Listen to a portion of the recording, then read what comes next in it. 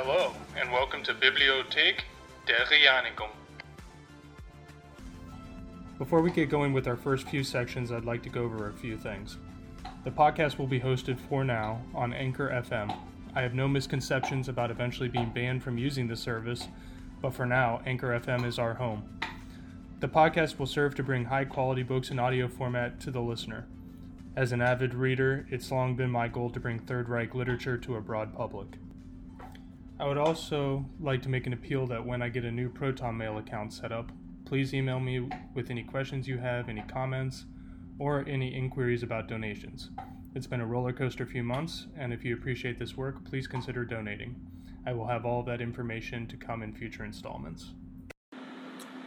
So at the rate that I'm reading, it seems like 2 chapters are about 45 minutes or an hour.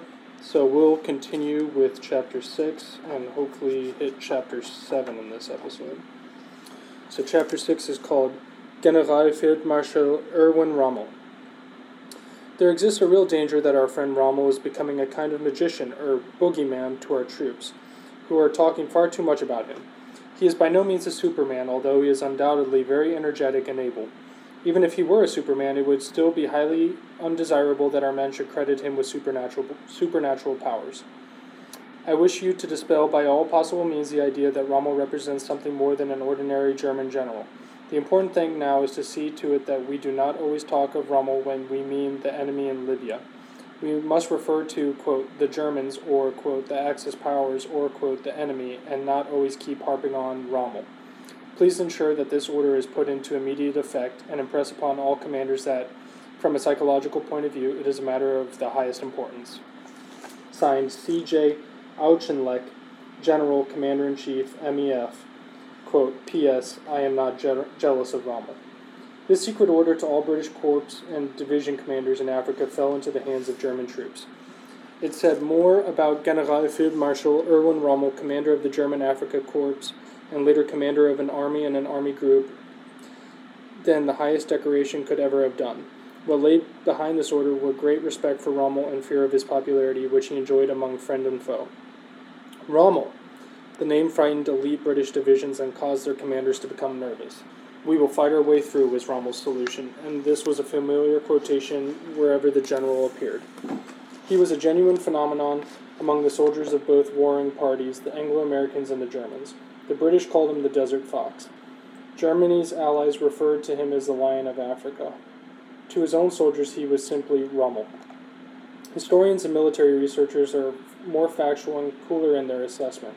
They characterize Rommel as the outstanding desert specialist.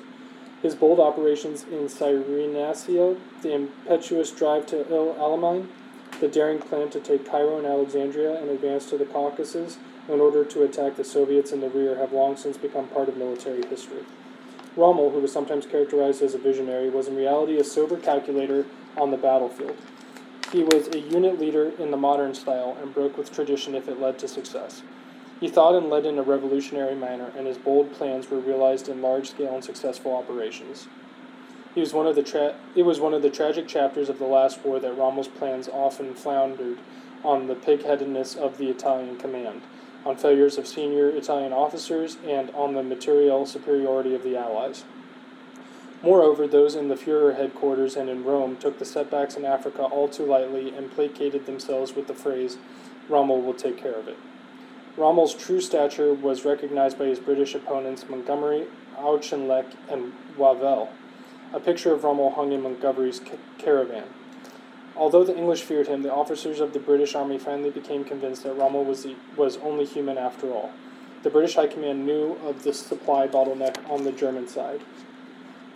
Even the most skilled desert warrior must someday fall victim to the enemy's superiority in men and material, but they wanted to achieve their objective sooner than that and tried to eliminate the German Feldmarschall. A commando group led by Captain Sterling was sent against the headquarters of the Africa Corps in Beta Litoria, where it was thought Rommel was located during the night of November 17-18 in 1941. The British broke into the house, but Rommel was not there. The Feldmarschall had given up these quarters and handed them over to the staff of the quartermaster. At the moment of the attack, Rommel was in Rome. Had Rommel not changed headquarters, who can say what his fate may have been?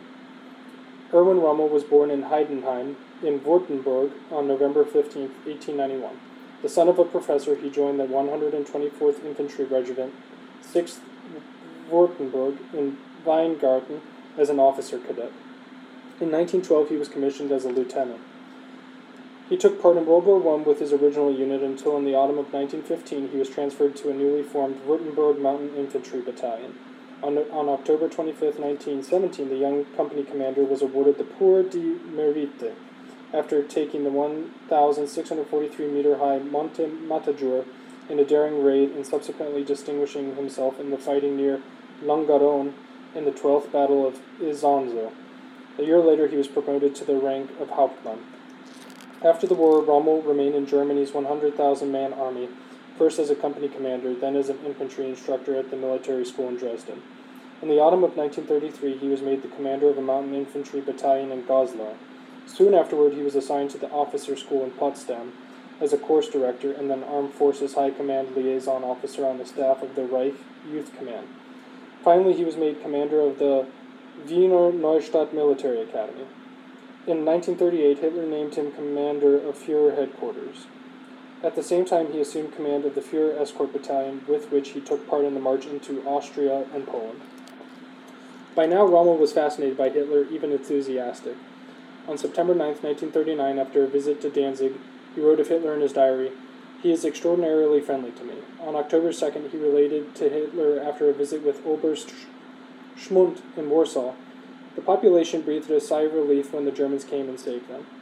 Hitler saw in Rommel an officer capable of inspiring his troops and one who possessed a high level of leadership qualities. Prior to the beginning of the French campaign, he therefore gave him command of the 7th Panzer Division, a choice which was to prove a wise one and one of which Hitler spoke years later. He saw himself as the discoverer of the future field marshal. Leading this division in 1940, Rommel stormed across the Meuse, broke through the Maginot Line, and advanced into the La Bassée Canal, where he was promoted to general lieutenant and awarded the Knight's Cross on May 26th. Without stopping, he attacked Lille, turned, and crossed the Somme in order to crack the Wagen line. It was typical of Rommel that he was already leading his troops from the front, driving into cities immediately behind the advance patrols, capturing bridges and taking prisoners. Frequent changes of objective, lightning-quick advances with hastily assembled battle groups, encirclements, and sudden appearances in the enemy's rear led his opponents to dub the panzer unit the Ghost Division. Rommel always turned up where he was least expected, spreading fear and confusion. The end soon followed, said a French general. The tactics and dash of the division commander caught the attention of General Oberst Guderian, inspector of mobile forces and the initiator of a modern tank warfare. He characterized Rommel as the prototype of the modern unit leader. At the beginning of 1941, the Italian army ran into difficulty against the British army in Libya. Mussolini asked Hitler for help. On February 3rd, the latter tasked the General Lieutenant Rommel with the formation of the Africa Corps, for he was of the opinion that only a tough man could handle this mission. "I consider Rommel an extremely tough commander," Hitler told his chief adjutant, Oberst Schmundt. 4 days later, Hitler personally briefed the newly appointed Commander-in-Chief, Africa, and sent him to the new theater with Oberst Schmundt. On February 9th, Hitler received Mussolini's approval of the naming of Rommel, and 3 days later, the first troops of the 5th Light Division disembarked in Tripoli. Following a 26-hour force march, they reached the front near Il Aghelia and the British forces under General Wavell. This feat was hailed enthusiastically by Hitler and Mussolini. On March 20th, Rommel reported to Hitler in Führer headquarters. Hitler used the occasion to present Rommel with the Knight's Cross with Oak Leaves for the accomplishments of the 7th Panzer Division in France. Back in Africa, Rommel launched an offensive against the surprised British, contrary to the wishes of the OKH and without informing the Italian Commander-in-Chief, General Garibaldi. The German Africa Corps overran Marcel Brega, took Agiolabia, and secured important sources of fresh water. Miceli fell, followed by Sollum. Rommel's troops reached the Egyptian border before a lack of supplies forced them to halt. There was jubilation in Germany. In a few months, Rommel had become Germany's most popular personality. His name became synonymous with bravery, daring, ability as a field commander, cunning, and invincibility. The German public never learned that the German and Italian forces had a daily requirement of 5,000 tons of food and materiel, and that this norm was never achieved. In most cases, this was the fault of Italian command centers, which betrayed the exact sailing times of the supply ships to the British. This soon became known to the commander-in-chief of the Africa Corps, Erwin Rommel. Rommel received a surprise in his very first meeting with senior Italian officers. The carelessness with which they assessed the situation and their lack of regard for their troops caused him to become skeptical. When the poorly led Italian soldiers became a burden on the German corps, Rommel came to despise his cowardly allies. He made no secret of his feelings. Encouraged to cooperate with the Italian headquarters, the Comando Supremo, the result was conflict. Rommel had no intention of subordinating himself to the Italians, and he drew his conclusions after his first discussions with Marshals Cavallo and Bastico. The German soldiers are led by me. See to it that your soldiers don't always run away and thus create situations which might become serious, he said to the Italians. Furious, they promptly complained to Mussolini about Rommel's behavior. Hitler let Rommel know that he should be more gentle in dealing with their sensitive allies. He approved of all the corps' chiefs' operations, but he, Hitler, also had to consider Mussolini's feelings. However, the vigorous panzer commander did not concern himself with political considerations. He had other worries, and the longer he was in Africa, the more he learned to despise the Italians. Feldmarschall Kesselring even maintained that Rommel hated the Italians because they were poor soldiers and their officer corps was totally corrupt.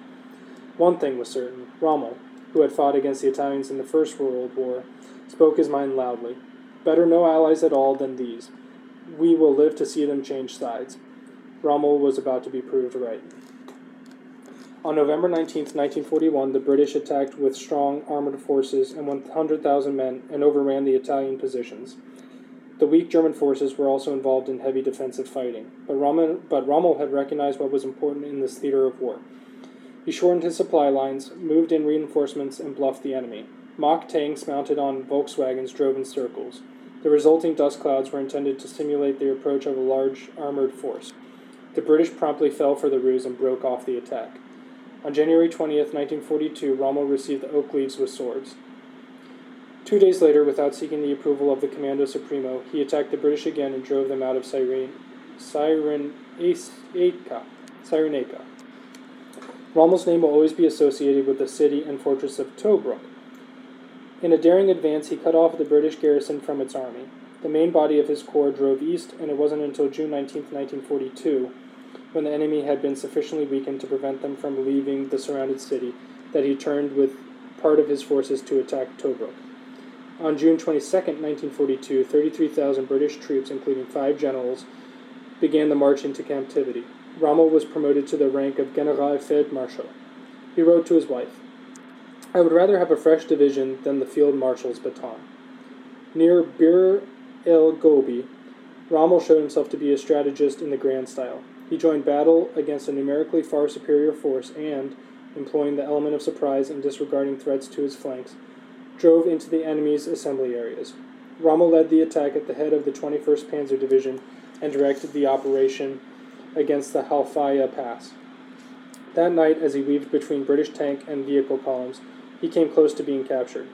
Luckily, he had a Mammut, a British command vehicle which had previously belonged to General Lavelle. This deception saved him from being taken prisoner. His daring attacks and breakthroughs repeatedly created the impression among the enemy that Rommel possessed far stronger forces than he actually had. The German commander knew that in the desert only a quick decision, courage, and surprise attack could lead to success. Often he found himself in close proximity to British troops and guns. Once he was forced to land his Fieseler Storch.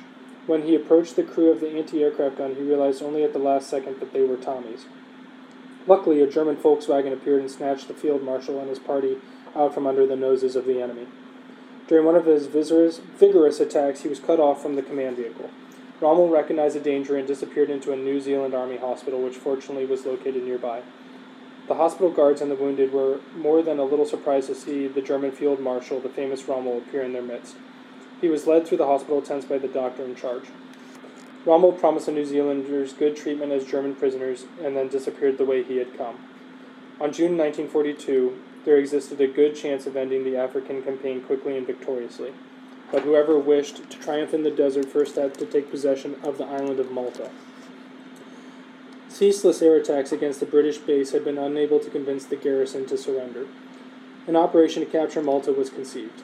Führer headquarters dubbed it Hercules. The operation's leading proponents were Mussolini and Kesselring. the Duce implored Rommel to occupy fixed positions and wait until Operation Hercules began. It would be only a matter of days, at most weeks. But Rommel had no intention of waiting. The British, shocked by the loss of Tobruk, were showing signs of weakness and resignation.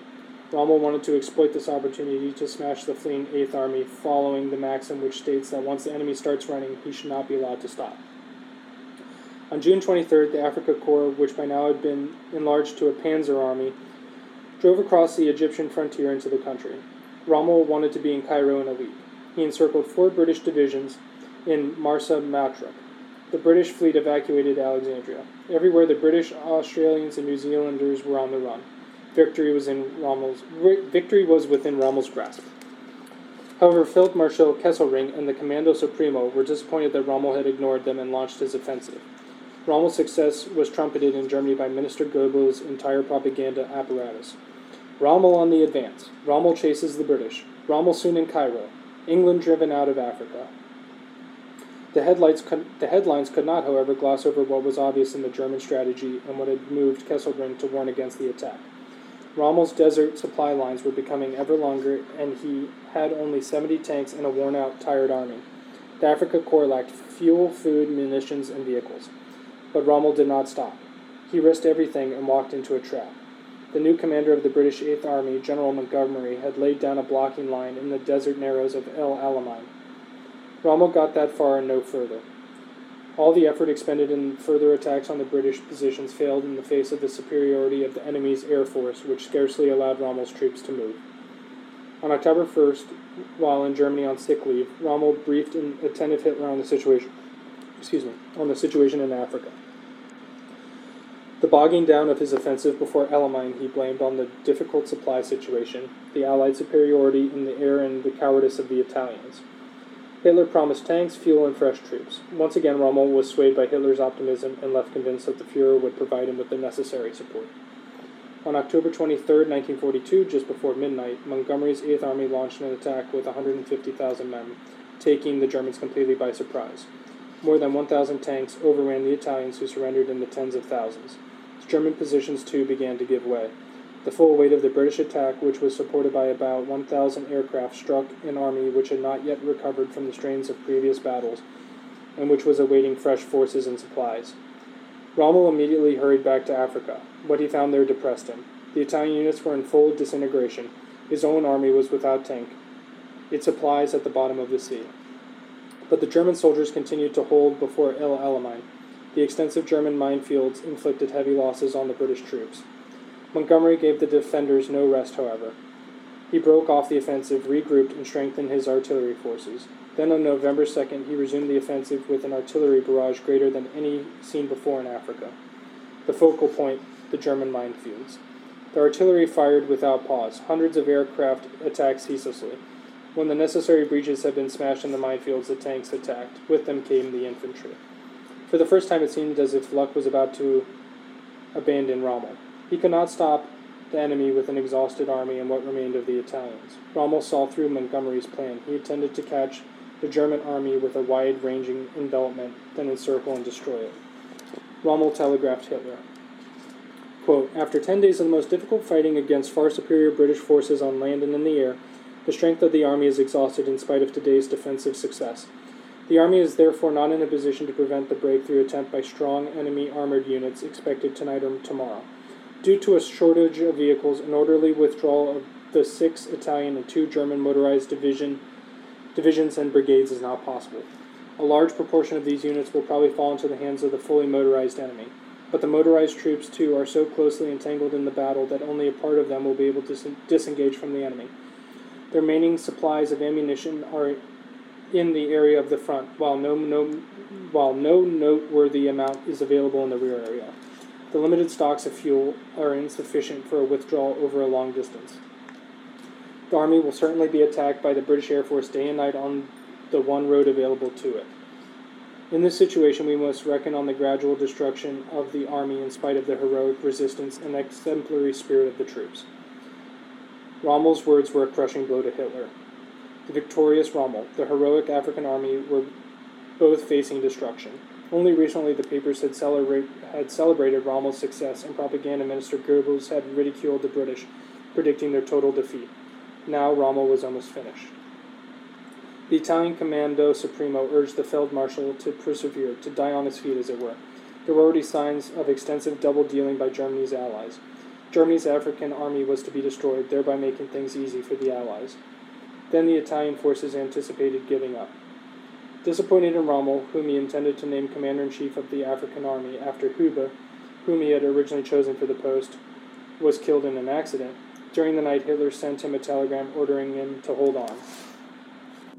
Quote, "Together with me, the German people are following the heroic defensive battle in Egypt, trusting faithfully in your leadership, personality, and in the bravery of the German-Italian troops under your command. In the situation in which you find yourself, there can be no other thoughts but to persevere, not retreat a single step, and throw every weapon and every fighter who can be released into the battle. In spite of his superiority, the enemy will also be at the end of his strength. It would not be the first time in history that the stronger will triumph over the stronger battalions of the enemy. You can choose no other path for your troops but that which leads to victory or to death." Adolf Hitler. On November 3rd, the African army had 24 tanks left. Half its personnel and artillery had been lost. The front had been shattered, and a halt would only mean the encirclement of what was left of the army. Finally, responding to a telegram from Rommel, Hitler gave his authorization for a retreat. On November 28th, unannounced and without consulting the Italian Commando Supremo, Rommel flew to the Fuhrer headquarters. Hitler received him immediately, but was very surprised to see the Feldmarschall in the Wolfschanze and not with his troops. Rommel made it clear to Hitler that the visit was of the utmost importance because he wanted to tell the Fuhrer the plain truth. When Rommel then informed him that Africa would have to be abandoned in short order unless there was a decisive reversal of fortunes, Hitler forbade him to go on. Rommel refused to relent. He went on to describe the bitter struggle of the German soldiers, the terrible hardships they endured, and the totally inadequate supplies they received. But Hitler wanted to hear nothing more of this. He even accused the Afrika Korps of cowardice. That was too much. When Rommel protested passionately against this accusation, Hitler relented and instructed Rommel to fly to Rome with Goering, and from there undertake to supply the troops in Africa with the necessary goods. But once again Rommel was disappointed. He was disheartened to learn that the Italians had no will to continue the war, and that the Allies were preparing a major offensive in the rear of the German forces. Following his return to Africa, an agent informed him that the Grand Mufti of Jerusalem had offered to mobilize all Muslims in North Africa against the Anglo-Americans and to wage a guerrilla war against them. In return, he wanted assurances from Hitler and Mussolini that North Africa would be decolonized after the war. This offer was a factor in Rommel's strategy, but Hitler turned down the offer abruptly out of respect for Mussolini and Italy's colonial ambitions. Whereas only a few weeks earlier Rommel had been a great hero in Hitler's eyes, he was now often heard to speak disparagingly of him. Hitler still thought of Rommel as a brave, skilled, and clever leader, but within limits. He was certainly no stayer. That was Model and Schörner. The sympathy which Hitler had shown his Feldmarschall had sunk to the 0 point, and nevertheless he did not want to and could not get rid of him. Rommel's standing with the German people was too great. Propaganda had elevated him to too high a stature and had made him an invulnerable Siegfried. Hitler wouldn't have dared to let the Feldmarschall fall. On March 4th, 1943, Rommel was ordered to the Fuhrer headquarters. The Feldmarschall reported on the situation and implored Hitler to shorten the front. But Hitler rejected the notion and ordered Rommel to attack Montgomery's 8th Army on March 6th. The German troops met an enemy who had been well informed about their attack plans. After suffering heavy losses, the Afrika Korps was forced to withdraw toward the Mareth position.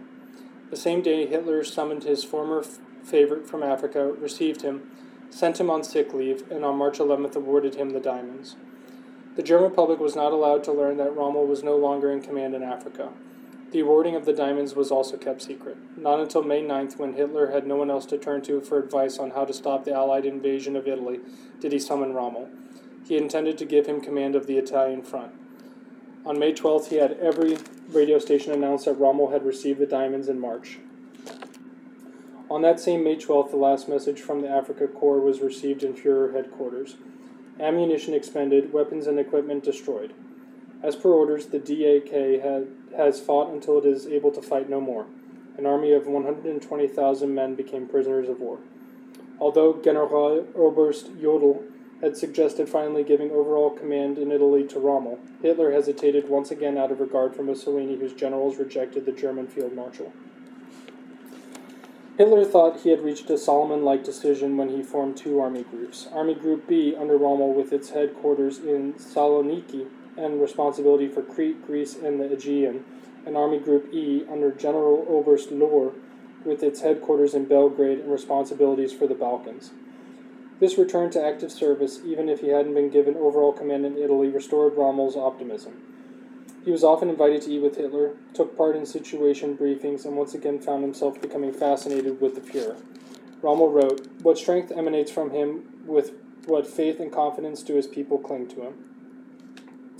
Meanwhile, Hitler had convinced himself that Feldmarschall Kesselring, who enjoyed Mussolini's trust, should be given overall command in Italy. Rommel, on the other hand, was placed in charge of the Atlantic Wall. Once again, the name Rommel appeared in the headlines. The opinion of the unified German press was that if the field marshal had assumed responsibility for Germany's western bulwark, then nothing could go wrong. So Rommel awaited the invasion full of optimism.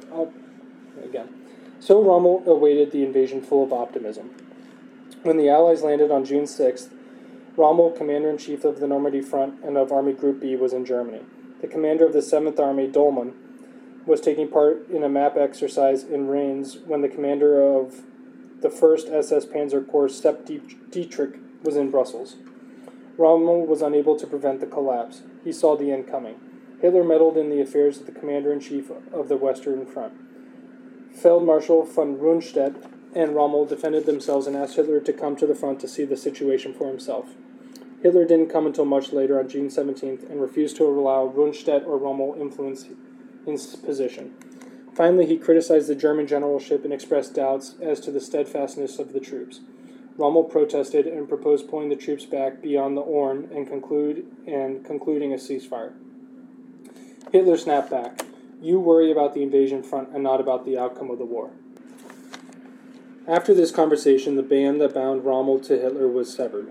Von Rundstedt was relieved, and Feldmarschall von Kluge was placed in overall command. Rommel saw the senselessness of the war and urged von Kluge to do all that he could to save the lives of the German soldiers. Von Kluge rejected Rommel's request. "We will fight to the last round." But Rommel did not give up. He asked the field marshal to go to the front and see things for himself. Von Kluge went to the front, examined the situation, and came back depressed. He apologized to Rommel. Rommel now sought further allies in order to make clear to Hitler that the fight against the Allies in the West was a crime against the German people. He made contact with the commander of the 1st SS Panzer Corps, later Commander-in-Chief, 5th SS Panzer Army, Sepp Dietrich. The two men knew and respected one another. Dietrich shared Rommel's opinion, having drawn similar conclusions of his own. Together, they tried to get General Feldmarschall von Kluge, the Commander-in-Chief, West, on their side. They met like conspirators, but von Kluge hesitated, unwilling to commit a breach of faith, and said, "Gentlemen, I realize that things do not look good, but I cannot break my oath."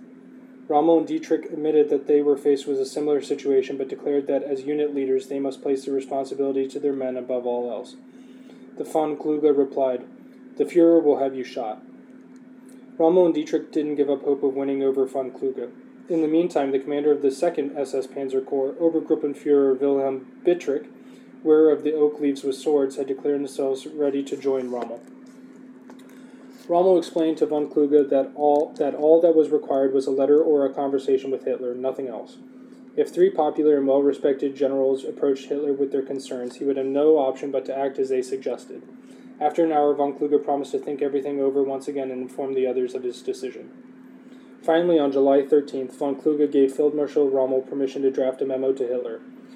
With von Kluge's approval, he described the situation on the Western Front, stressing the bravery of the troops and the material superiority of the Allies, and ended with, quote, "I must ask you to immediately draw the conclusions from this situation. I feel it is my duty as Commander-in-Chief of the Army Group to state this clearly." Rommel's objective was, and he once again reassured himself of Sepp Dietrich's loyalty, to conclude a ceasefire in the West. But the cup had to be emptied to the bitter dregs. July 17th was the fateful day on the Western Front. Rommel visited the command post and spoke with Sepp Dietrich by telephone. The two were united in their decision. While driving between Livarot and Vimoutiers, Rommel's car was attacked by enemy fighter bombers. The vehicle skidded, Rommel fell out and lay on the road with serious head injuries. He barely escaped death. The doctors diagnosed a multiple skull fracture. Rommel was no longer able to lead. He gave up command of the army group. The dream of a ceasefire had died. The field marshal's condition was grave, and he was moved to Ulm Hospital. On July 20th, Graf Stauffenberg's bomb exploded in Wolfschanze, Führer headquarters. However, Hitler escaped with minor injuries. The revolt, which began in Paris, also failed quickly. The resistance movement collapsed. General von Stolpnagel, one of the co-conspirators, shot himself in the head, but his aim was poor. Blinded, he was taken to the hospital. Feldmarschall von Kluge suffered the consequences in his own way. He drove to the battlefields of Verdun, where he had fought as a young officer in the First World War, and poisoned himself. In his delirium, General von Stolpnagel several times spoke the name Rommel. Once he said, "Rommel is our last hope." The two Gestapo men who watched him day and night noted every word spoken by the delirious general. Himmler, who was shocked when he learned that Rommel, the folk hero, might also be one of the conspirators. He knew Hitler's state of mind after the coup. And now Rommel. This would be a hard blow for Hitler.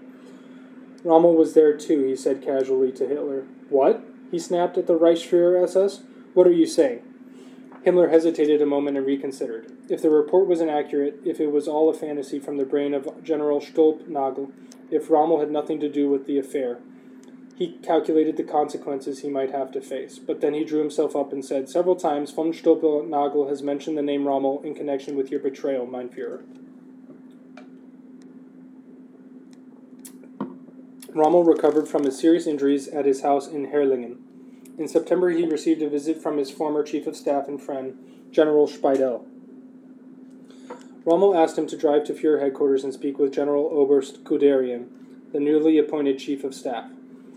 He was to tell him that he must conclude a ceasefire in the West, even if Hitler was against it. Rommel was against killing Hitler in order to try him later. But Hitler reacted more quickly. He ordered an immediate investigation into the, quote, Rommel case. When he believed he had found evidence of cooperation between Rommel and the conspirators, he called together the Wehrmacht Court of Honor, a so-called honor court to which only generals belonged. The chair was held by Feldmarschall von Rundstedt. What had happened? The imprisoned Oberstleutnant Dr. Cäsar von Hofecker, co-conspirator, intimate and cousin of Graf Stauffenberg, signed a confession before he was executed, stating that Feldmarschall Rommel had been involved in the conspiracy against Hitler.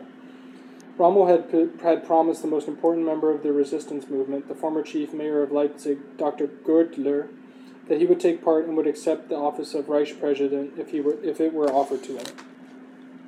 This piece of evidence was Rommel's death sentence. It will never be known what might have led von Hofecker, who had already been sentenced, to implicate the field marshal. Rommel was requested to travel to the Führer headquarters on October 7th. The field marshal remarked that he would probably not return alive. He therefore declined, referring to his poor health, and stayed at home. 8 days later, on October 14th at 12 noon, Generals Burgdorf, successor to Chief Adjutant and head of the Army Personnel Office, General Schmundt, who had been killed during the coup attempt, and Meisel, as well as Major Ehrensperger and SS driver Dose, arrived in Herrlingen. Present were Frau Rommel, son Manfred, who as a flak auxiliary had just gone on leave, and Hauptmann Adlinger, Rommel's friend and adjutant. Generals Burgdorf and Meisel asked to speak with Rommel. In the office, they informed him that the honor court had discharged the field marshal from the Wehrmacht and that the Führer was going to bring him before the People's Court on charges of conspiracy and treason. The generals went on to say that because of his record, he was being given an opportunity to avoid the consequences by committing suicide. They had brought poison with them, and after his death, his family would be cared for. First Meisel left the room, then Burgdorf. Rommel spoke to his wife. "I'll be dead in 15 minutes, he whispered. He revealed what the generals had told him. The poison will take effect in 3 seconds. The field marshal said goodbye to his wife, his son, and his friend Aldinger. Then he got into the car. Somewhere on the country road it stopped. The others got out and left Rommel alone.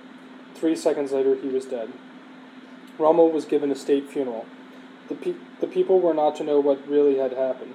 Almost no one suspected when Hitler sent the widow a telegram with the text, "I express my deepest sympathy over the death of your husband. The name of the field marshal will be associated with the heroism of the Afrika Korps for all time, Adolf Hitler.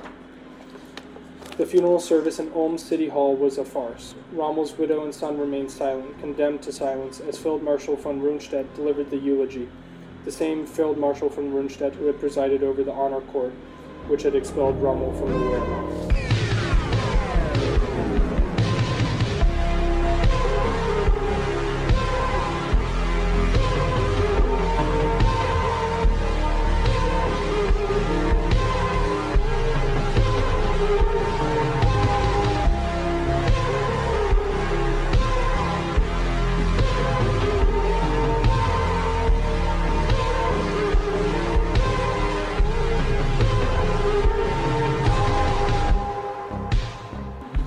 Alright, next up we have Chapter 7, Kapitän zur See, Wolfgang Luth.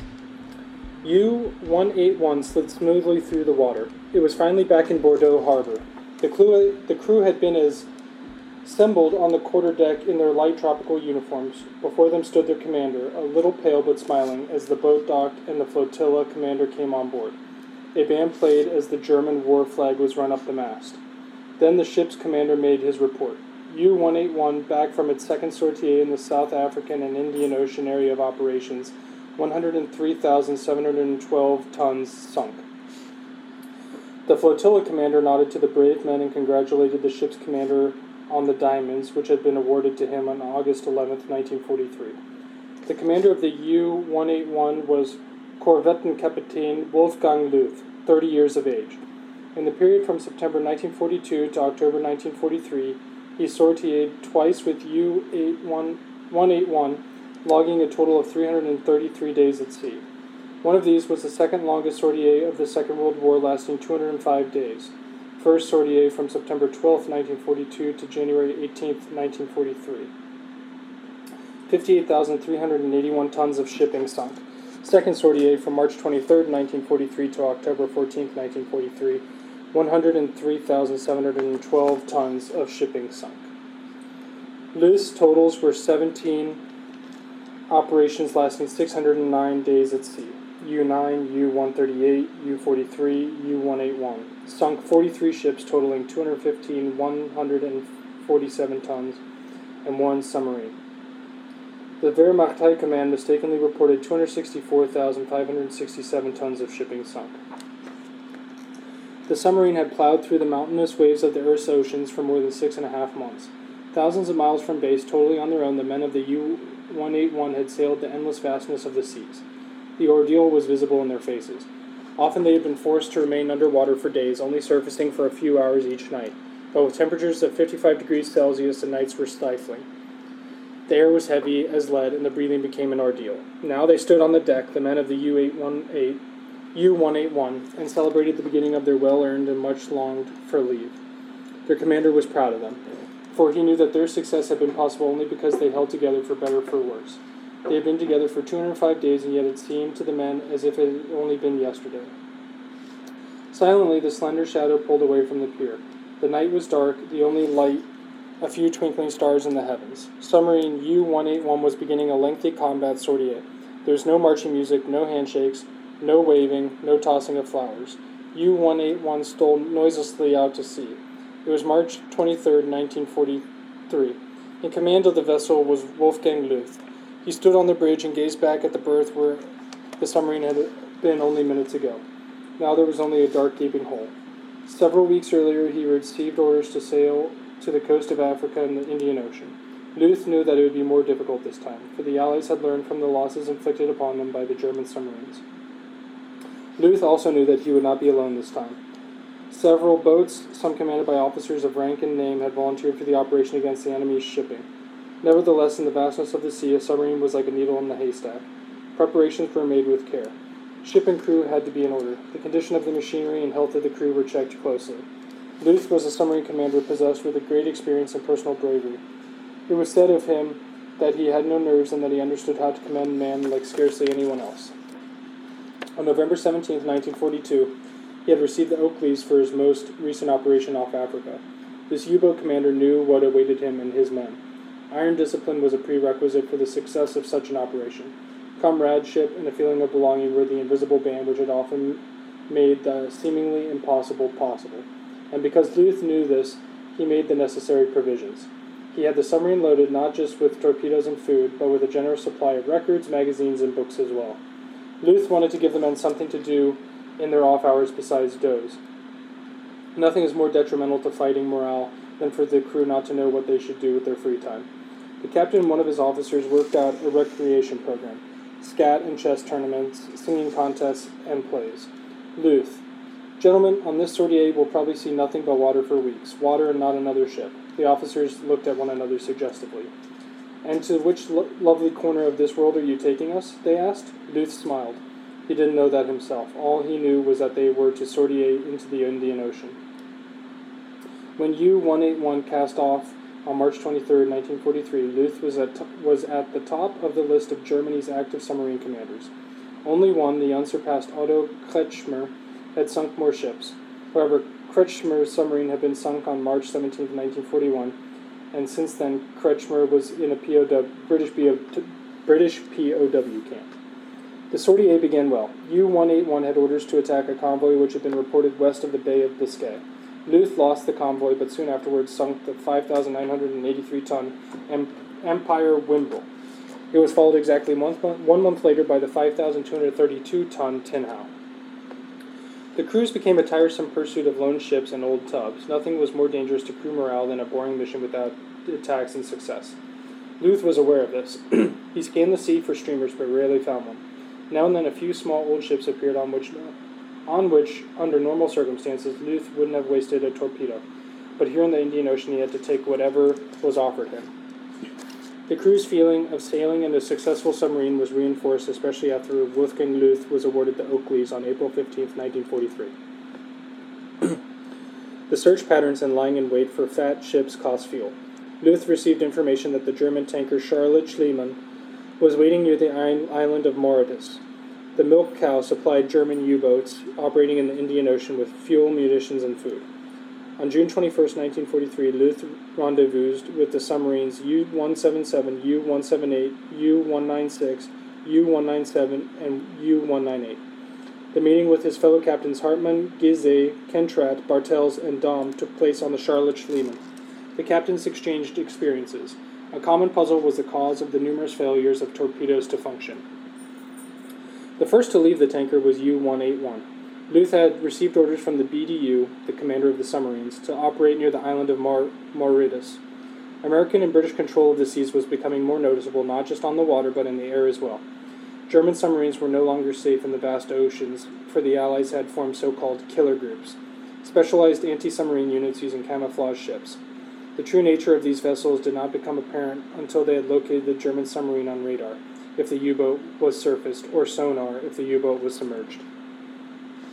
The occasions when Luth's submarine was forced underwater by destroyers and aircraft became more frequent. The ship's crew had to endure hours of depth charge attacks.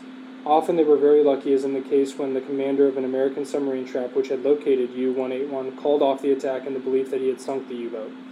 Finally, after hours of waiting, with the crew clenching potassium tablets between their teeth to save air, and at the end of their strength, Luth gave the command to surface. They had escaped once again. Iron discipline was necessary to endure life aboard a submarine in such climactic conditions, but Wolfgang Luth was an outstanding leader of men. His strength was as great as his fairness and concern. The story was often told aboard U-181 of how it had been on U-9 when Luth's submarine had been shaken by depth charges and no one believed they would ever survive. It was early 1940. "Report damage," ordered Luth as the emergency lighting flickered to life. At the same moment, a fresh series of depth charges came down. 1, 2, 3. The men stopped counting at 7. This time they were significantly closer. The boat was tossed about like a rubber ball. The next series must be a direct hit. "What's happening?" asked Luth in the silence. "Engine room reporting, pressure gauge has burst." If nothing else is broken, we can carry on, thought Luth. The next series of 7 depth charges shook the submarine mightily. "Go to 80 meters. The submarine sank more quickly than usual. 80 meters, reported the chief engineer. "Try to get us to 100 meters. Depth charges." "I have 120, Herr Oberleutnant," reported the chief engineer. "Perhaps we'll be lucky and survive this mess," Luth murmured to himself. Depth charges in the water. The radio operator kept silent.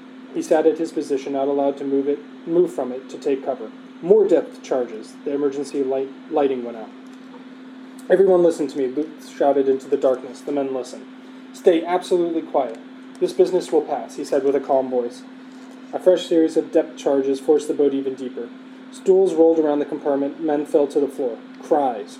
A number of men were cut when they struck their heads on angular metal structures. The captain clung grimly to the periscope. He too stared upward in fear. He cursed himself once again for having disregarded the second destroyer. In the meantime, the chief engineer had restored the lights. When light once again filled the compartment, the men were noticeably green in the face. Then another explosion extinguished the lights again. Suddenly there was water in the compartment. Someone shouted, "A valve has burst in the bilge line. Fire!" There, everyone could see, the instrument panel on the central console was burning. The fire spread very quickly. The men seemed paralyzed. Before Luth could say anything, someone came out of the darkness and plunged into the flames, oblivious to the danger. The man, no one knew yet who it was, extinguished the flames with a blanket and his bare hands. The fire went out, the danger over. No one had taken any notice of the 2 additional depth charge attacks. The bilge pump was soon back in order and the leak stopped. Luth heard someone say, "We put a dressing on Malik, Herr Oberleutnant." So that's who had saved the boat. Malik? He remembered. That was the sailor he had been forced to take on board to prove himself. Bring him here, ordered Luth, wiping his forehead and mouth with the back of his hand. The air was thick enough to cut, and to add to their misery, the sound locator operator continued to report screw noises nearby. That could only be the destroyers. Seaman Malik stood before the captain with a bandaged hand. The emergency lighting cast bizarre shadows on the faces of both men. The others listened with one ear for screw noises, which they could no longer hear, and the other in vain for a speech. However, nothing happened. There was absolute silence in the submarine. The only sounds were the breathing of the men and the light swishing of water against the ship's hull. Then Luth broke the silence. No one could and would say what he might be feeling.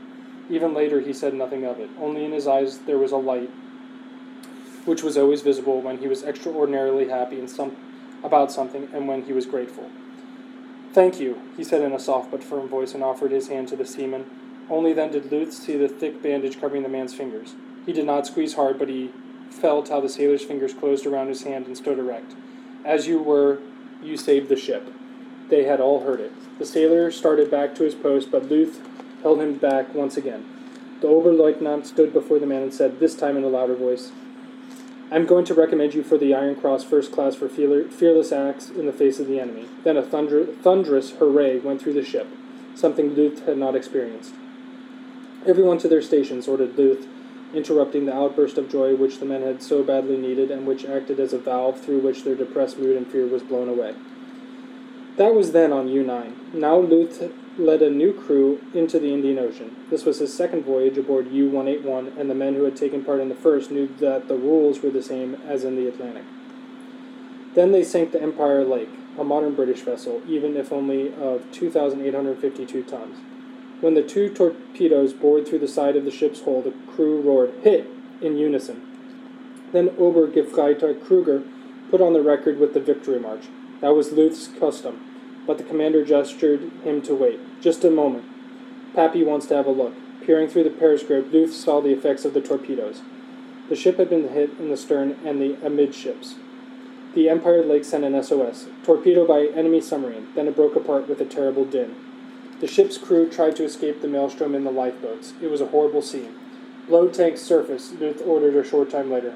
U-181 surfaced in the midst of the survivors.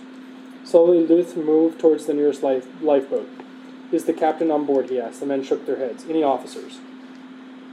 One officer identified himself. Luth ordered him on board. He asked him why he hadn't detected the submarine. "The range of our detection equipment was inadequate," replied the Australian. "The ship had been carrying a cargo of vegetable oil and frozen meat for England." "I can't assist you," said Luth. "There's no room for your men on board. You'll surely be picked up soon by a rescue vessel." The officer smiled skeptically. "No one will look for us here, and no one will find us. If we're lucky, we might by chance cross the route of a freighter." And softly he added, "I know what's left, thirst and the sharks." Luth's men tossed the survivors ropes and rolls of wire so that they could tie their lifeboats together and at least be safe from the sharks. "Anyone who has to swim here won't live long," whispered someone behind the commander. Luth turned slowly and looked at the man. "Then we'll just have to make sure that we don't get into a situation where we have to go swimming. That depends on each individual." Luth's men had a great deal of luck in all their operations. The list of enemy ships sunk grew. The last on this operation was the 10,528-ton Clan MacArthur, a fully laden refrigerator ship bound for Mauritius. With only one torpedo left on board, Luth set course for home, ignoring an order from Dönitz to search for the damaged U-197. The reason for his decision: as fuel was running low, he would not be able to find or assist U-197, and his own ship and crew would be endangered, especially since enemy anti-submarine aircraft were becoming more active. Nothing more was said of the incident. U-181 arrived in Bordeaux on October 14th after 203 days at sea, and a total of 45,331 tons of enemy shipping sunk. Wolfgang Luth was 30 years old when he received the diamonds on August 11th, 1943. Barely a year later, he was promoted to the rank of Capitaine zur See. This extremely capable and courageous submarine commander was destined for a great career. Gross Admiral Dönitz wanted to name him commander of submarines. Born in Riga on October 15, 1913, Luth completed his schooling there and studied law for 3 semesters at the Herder Institute, but he wanted to go to sea. On April 1, 1933, he joined the German Navy as an officer cadet. After basic training, he was assigned to the training sailing ship Gorch Fock. There he was promoted to sea cadet. Luth sailed around the world aboard the cruiser Karlsruhe. He passed his final naval officer examinations at Flensburg-Moorwick Naval Academy. On October 1, 1936, Wolfgang Luth was promoted to the rank of Leutnant zur See. A year later, he joined the submarine service. On June 1, 1938, he was promoted to the rank of Oberleutnant zur See. Luth sailed aboard various submarines as first watch officer and deputy commander until in December 1939 he was given his first command. With U-9, he sank 16,669 tons of enemy shipping in 5 sorties. In one special operation, he was supposed to guard German ships sailing to Norway against submarine attack. He succeeded in damaging an enemy destroyer and sinking a submarine. Following this operation, he took command of U-138, with which he was active in the North Atlantic until September 25, 1940. On 2 sorties totaling 27 days at sea, he sank 39,971 tons of enemy shipping. Luth was awarded the Knight's Cross on October 24, 1940, in recognition of his success. As commander of U-43, Luth made 6 sorties into the North Atlantic in the period of November 40 to February 1942, and in 192 days at sea sank 9 enemy ships totaling 54,795 tons. On May 9, 1942, he took charge of U-181. The BDU and its Chief of Operations Section, Admiral Gott, had come up with a special route for the fearless commander, to South Africa and the Indian Ocean. Luth knew the stresses and difficulties this voyage would involve. Unusual climate, thousands of miles from home, port, and support bases, no hope of assistance if they were disabled. He could only rendezvous with the submarine tanker at specified times. All in all, it was an operation which should contain many surprises for the commander and his crew. 4.5 months is a long time. 4.5 months of water, attacks, torpedoes, bombs, diving, surfacing for air, chasing, and being chased. Luth and his men survived 128 days at sea, and during this first sortie sank 12 enemy ships totaling 58,381 tons. On November 17, 1942, he received the Oak Leaves. The second cruise into the Indian Ocean lasted from March 23 to October 14, 1943. In the course of this sortie, Luth achieved a unique record. He and his men were 205 days at sea. Nothing but sky and water ships, depth charges, and torpedoes. During the sortie, he sank 103,712 tons of enemy shipping. On April 1, 1943, Luth was promoted to Korvettenkapitän, then received the swords on April 15th and the diamonds on August 11, 1943. On January 15, 1944, Wolfgang Luth was placed in command of the 22nd Submarine Flotilla in Gotenhafen. On August 1st, he was promoted to Fregattenkapitän and transferred to the Flensburg-Moorwick Naval Academy, where he became commander of the 1st Division. Luth was promoted to Capitaine zur See on September 1st. With the help of his friend Klaus Korth, he wrote a book about his experiences in submarines. Luth became a sought-after and popular advisor on submarine questions. He spoke before officers and officer cadets, before generals and admirals. What he said was simple and clear. During this time, he worked on a guidebook for future naval officers, which went on to become a standard text for young cadets. On September 18, 1944, Capitaine Thurzier Luth received a surprise appointment as commander of the Naval Academy at 31 years of age. In the past, this position had always been held by an admiral. This unusual choice made clear Dönitz's intention to ease Luth's path to the highest command positions in the German Navy. Luth commanded with a firm hand, for he knew that the officers of tomorrow would face far greater challenges than in the past. As it turned out, there was little he could do. The end of the war was at hand. May 1945. The last president of the Reich, which had meanwhile been occupied by the Allies, was Großadmiral Dönitz. The government transferred its headquarters from Plön to the Flensburg-Moorwick Naval Academy. The Academy's commanding officer, Wolfgang Luth, moved out of the building which housed his headquarters. He was responsible for the safety of the government. On the Academy grounds, oak leaves where Ali Klemer, last captain of the U-2519, commanded the Dönitz Guard Battalion, the last fighting force, 400 men strong, of the last Reich president. On May 5th, the English occupied Flensburg, but in the Naval Academy nothing changed. German soldiers and sailors were allowed to carry arms.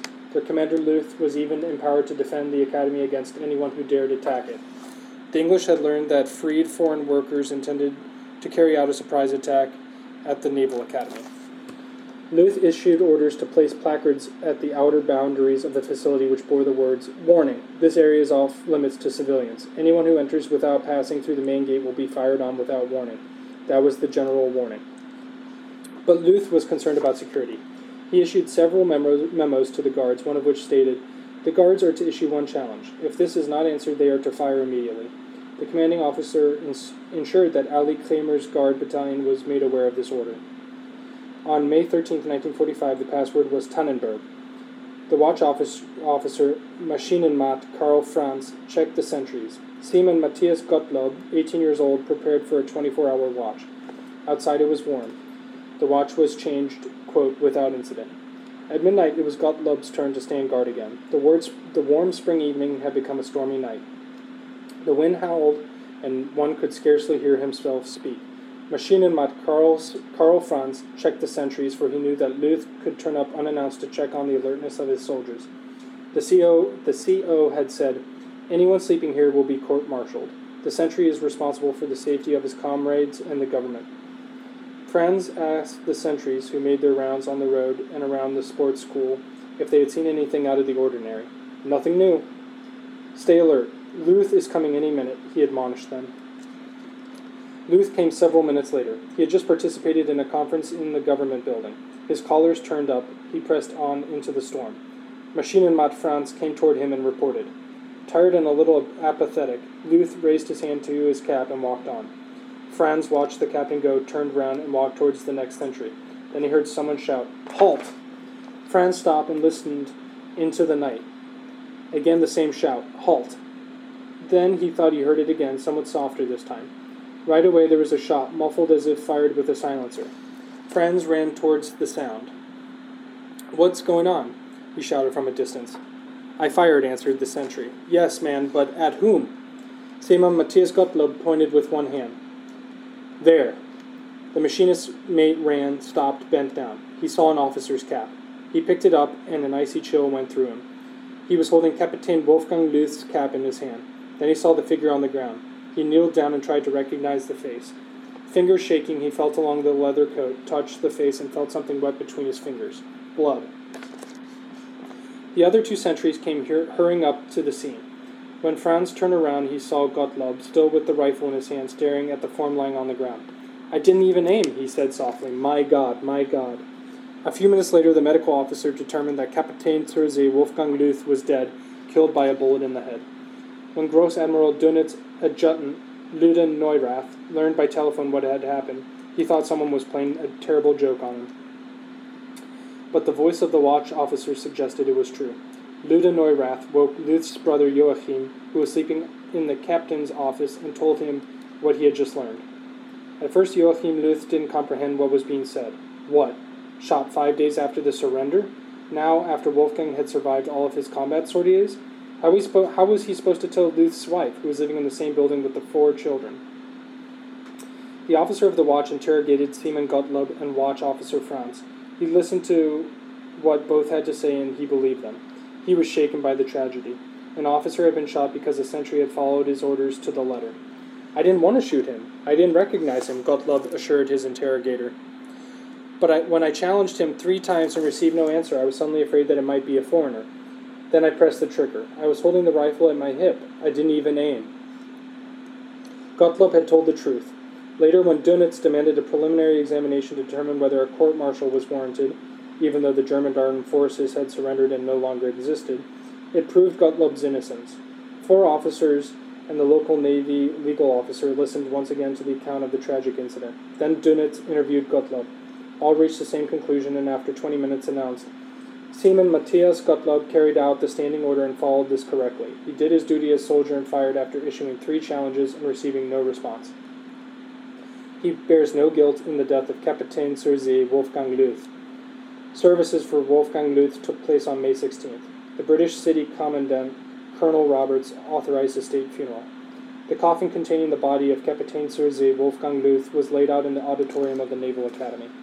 6 of his comrades, all recipients of the Knight's Cross, formed the Guard of Honor in full-dress uniform with drawn swords.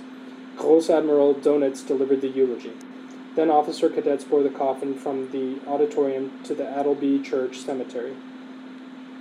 Ali Kramer commanded the honor party.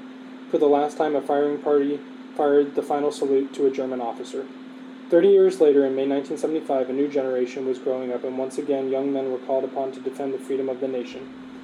The Bundesmarine, the new German Navy, dedicated a memorial to Captain zur See Wolfgang Luth. This irreproachable officer is an example to every young man who is ready to risk his life for the maintenance of parliamentary democracy. His memory remains alive today, said an article in the newspaper Die Bundesmarine. Luth would have said, quote, "You're fine, lads."